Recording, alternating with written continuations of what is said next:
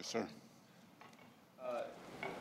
Carson had done a pretty good job of protecting himself in the last game. I know there were only a few instances, but is that indicative of what you'd seen in practice and what you thought would happen after the first two games?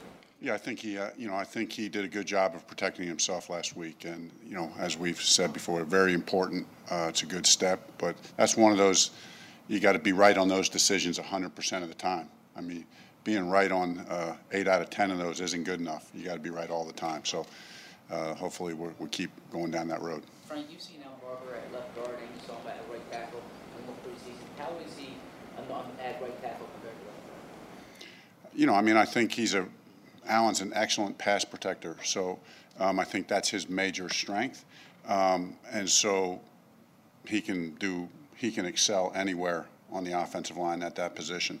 I think a lot of it is a combination blocks and stuff like that, that naturally when you're playing one spot more, the left side, working with the tackle in the center more as opposed to being out there at the right tackle spot, there's a little bit of a difference, but we expect that he can play winning football at any 5 or any 4 of those positions. Frank, when you're playing well and everything seems to be going in sync, is it difficult to get back that certain rhythm when you've taken a long break for a bye? I mean, it can be, but I think Coach, set the schedule up right, so you got the bye, and we kind of got back in here and got after it a little bit on Monday, kind of got a little bit of rhythm and tempo going on Monday, met with the players a little bit of an introduction, and that's intentional because there is a little bit of a lag. So you kind of get that out of your system on Monday so that when you come back Wednesday, you're back in your normal routine. Progress of Vitae, how is he coming along? Yeah, very well. I mean, what we saw with the Big V was, on his college tape, one of the things that jumped out was how good of a pass protector he really is, how natural he is at that. And then really, to me, the big improvements that I've seen is in the run game, a physicality, a toughness, an aggressiveness. He's a very natural pass setter, got great fundamentals and technique and pass protection, but where you've seen the improvement has been in the run game. About him as a possibility at right tackle should Lane not be available. How are you able to judge just in a practice setting whether he'd be able to successfully fill in such a critical spot? Yeah, I mean, that's fair, but I think one of the answers to that is, he's running a scout team all the time, right? So he's getting a lot of reps versus a very good defense and versus very good defensive line. So and when we're running scout team, I mean, we're paying attention to that. I mean, Stout and Eugene are paying attention and watching V and coaching him go against our first team defensive line. That certainly gives you indicators, because when you're running scout team, the defense is going full speed. They're going hard. So it's really a good measure. That's why we push our guys. Those guys who are running scout team is a good opportunity for them as well. When did you begin to see that improvement from Big V? It's just been gradual. I mean, I started to see it in preseason, to be honest with you, a couple of preseason games. As the preseason games went on, you could see him getting better and better. And again, it's what we expected, but you could definitely see the progression go as each preseason game went on and got more reps. Sorry. Doug mentioned yesterday that he'd like to see Dorial Green-Beckham get more reps in the games. What have you seen from him, and do you anticipate using him in different spots other than the slot? Yeah, his package, the way Coach has set it up, his package has continued to grow. It doesn't always translate into catches right away, because sometimes they play, you set something up and against the coverage, the main coverage that you're expecting, and then you get a little something different, and so the ball goes somewhere else. So, but I think what you would see is over the course of time, as that continues to build, and you're really trying to target DGB on some things, I think that will just continue to show up. He's done a great job. I give him a lot of credit. I really like our receiver group. Very unselfish. When a guy's not getting the ball, you just don't hear a lot of, noise. They're a very unselfish group, and that's fun to work with. What kind of challenges does your 3 tight end set present to defenses? Well, you got 3 guys who can block the point of attack, but yet they're also very good route runners, and they're, big bodies who present, it's a different kind of a matchup dilemma for defenses. If you're playing man coverage or in zone coverage, you got the big body. But yet, Trey and Zach are almost like receivers, but yet they're physical enough and good enough blockers that you can get a lot of stuff done in the run game. And so, that's a good thing. The fact that Ryan Matthews has still kind of been bothered off and on by the ankle since, before training camp started. Does that make, like, the rotation at running back even more important for you guys going forward? Yeah, I mean, and those guys have, again, those guys have done a good job, Deuce rotating them in there. And, again, unselfishness, every one of those guys, every one of those backs, every one of those receivers, they want the ball every time, you want to. But you got to give those guys credit. They've been unselfish. And, it's good that we're rotating guys through. And I think it affords a guy like Ryan, if the ankle's bothering him a little bit, where it can get to full strength. Does Deuce have full autonomy with that? Not full, Doug is, he'll kind of take it to Doug, hey, here's what I'm thinking this week, here's the rotation I'm thinking of, and then kind of Doug will put his stamp on that. And then, but Deuce does have a lot of autonomy within the game to rotate it as he sees fit. Just 3 of your 43rd down situations, Frank, have been 3 yards or less. Obviously, it hasn't been a big problem in the first 3 games, but is that something that concerns you going forward as far as needing to get in more 3rd and shorts? Yeah, it's good that we've, our 3rd down stats haven't been good, but we've won. We've still won the game. So anytime you can kind of get by and cover up an area of weakness and still play winning football, that's a good sign. It means you're doing other things well to kind of cover up for that. We're getting some chunk plays, on 1st and 2nd down. We're picking up, but it's an area that it kind of allows us a little time to keep improving there. So. And like you said, we're just not in 3rd and short very much because of penalties and because of, some negative plays. So we just got to do a better job of being disciplined. To me, discipline is the big thing with penalties. Some of the calls are maybe not great maybe not true penalties, but you got to live with that.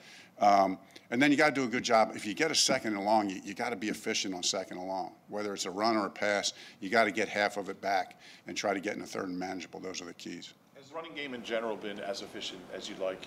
I think it's been solid. I feel it feels like every week it's getting better and strong. It feels like it's going well. I like the progression of where we're going. How do you balance potentially doing Carson's design quarterback runs as the season goes on with not wanting to expose him too much to big hits? I think you got a guy like Carson who's a dynamic athlete, and the threat of him running is as much a weapon for us as anything else. And so, now that you kind of feel, now that he's kind of over that preseason thing, and you feel like he's hitting his strength, he's hitting his stride in a lot of ways. Those things, could come into more play, but it's the threat of those things is just as important to us. And you just have to, like you said, you have to balance it. You can't overuse it. He's got to be smart when you do use it. But it is a good weapon to have. Do you see, like on the Sproles play, do you see defenders coming up because they know they have to? Absolutely. Absolutely. And I just think as time goes on, he'll make more and more plays like that. And, guys will start hanging back and he'll run and gain 10 or he'll run and gain 7. And, we'll have some kind of read option on where he runs and keeps. It just, when you have a guy like that, it causes defenses problems. But the main thing is he's still our quarterback. So for us to go where we want to go, he has to be able to play winning football from the pocket, to be able to make the decisions in the pass game, continue to be disciplined in his progressions, and protecting the football like he's been doing. And then those things are an added bonus, I think. The previous 2 years, Darren Sproles struggled. I don't know if he struggled, but there were struggles to get him more involved in the offense than he was early in the season. He's had success so far early in this season. How do you, a guy like that who's probably more of a specialty back, how do you keep that from happening? I can tell you right away when Coach and I sit down and the whole staff, when we sit down and start talking about the game plan, Darren is how are we going to get Darren the ball this week? That's always very early in the discussion. So when you got a guy like that, that's what we want to do. He's that kind of player. So we're going to design plays that are going to go to him, and then we figure he's going to get 3 or 4 in his normal rotation as well. But you want to look for opportunities. He's a playmaker, and we're thinking about that every week. It looks like you'll have 3 healthy tight ends this weekend. How does that impact the offense? I think it's great because they're good football players. That's the key. Where and now you can do things formationally. You can do things formationally with 3 tight ends that you can create extra gaps, for certain things in the run game. You can shift and motion guys, and and you can kind of get an idea sometimes how a defense is going to adjust to a shift in the motion, or how there's certain formations that you get in, and you can see tendencies that sometimes defenses have. I'm just speaking in general terms now, of course, but that's the advantage that a 3 tight end package gives you in general. So our job as coaches each week is to take those generalities about a 3 tight end package and say, how does it work against the Detroit Lion defense, specifically. And obviously can't lay that out what that looks like, but that's kind of what you do. There's certain things that for all teams a 3 tight end package does, but now you got to narrow it down to see what their tendencies are on defense, see their fronts, their coverages versus that kind of scheme, and then try to find the little holes in it that you can and try to accentuate that. Down to figure out how you're going to get Darren the ball. How does that whole process work, and is that enjoyable, or is it kind of like a burden to go into a game? It's a blast. And it just starts. It starts within our core offense. We want to take our core. The system that Doug has brought here. He had a pretty good playmaker in Kansas City. That he had to work with. So you start. How did they use Jamal Charles in Kansas City? Boom. Let's start there, because this is kind of already built into the system. And then you sometimes see something on tape, or maybe somebody else on the staff. There's an idea or two that comes into it. And you look for matchups. You look how you can get them when they're in man coverage.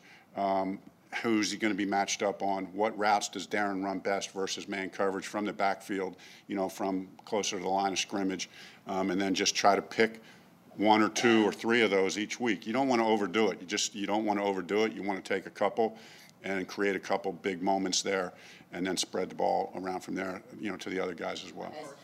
It seemed like Carson had pretty close to, I would say, a perfect game. I'm sure you guys can always find something to quibble with, but when you have a game like that where there aren't any glaring mistakes, how do you coach them up for the following week?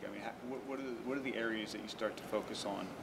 I think, even after you come off a big win like we had against the Steelers, what I like is I like our veteran leadership. I like our maturity, that we understand that it really is over. It does not matter. If you do not strap it on starting Monday in practice and in meetings, if you do not strap it on for every meeting, if you are just a little bit off your game when you step out there on Sunday, you can get beat in a hurry.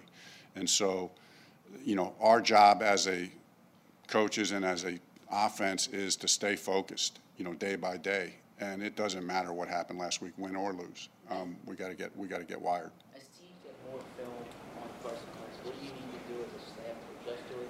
And what does he need to do to counteract that? I think as teams get more film on him, if it's the kind of film that he's been putting on tape, it's, we got good players around him. It's not a one-man show. He's playing good football, but it's because we have good offensive personnel, and it starts up front. Those guys up front are playing good football, and Stout and Eugene do a good job of getting those guys ready. And the whole key for Carson is he's got 10 guys around him, and he's got a defense that's playing great and special teams that's great. So, he's playing good, and we're happy with it. But the success that he has had is. He deserves a lot of credit, but he fully understands that he's benefiting from good play around him as well.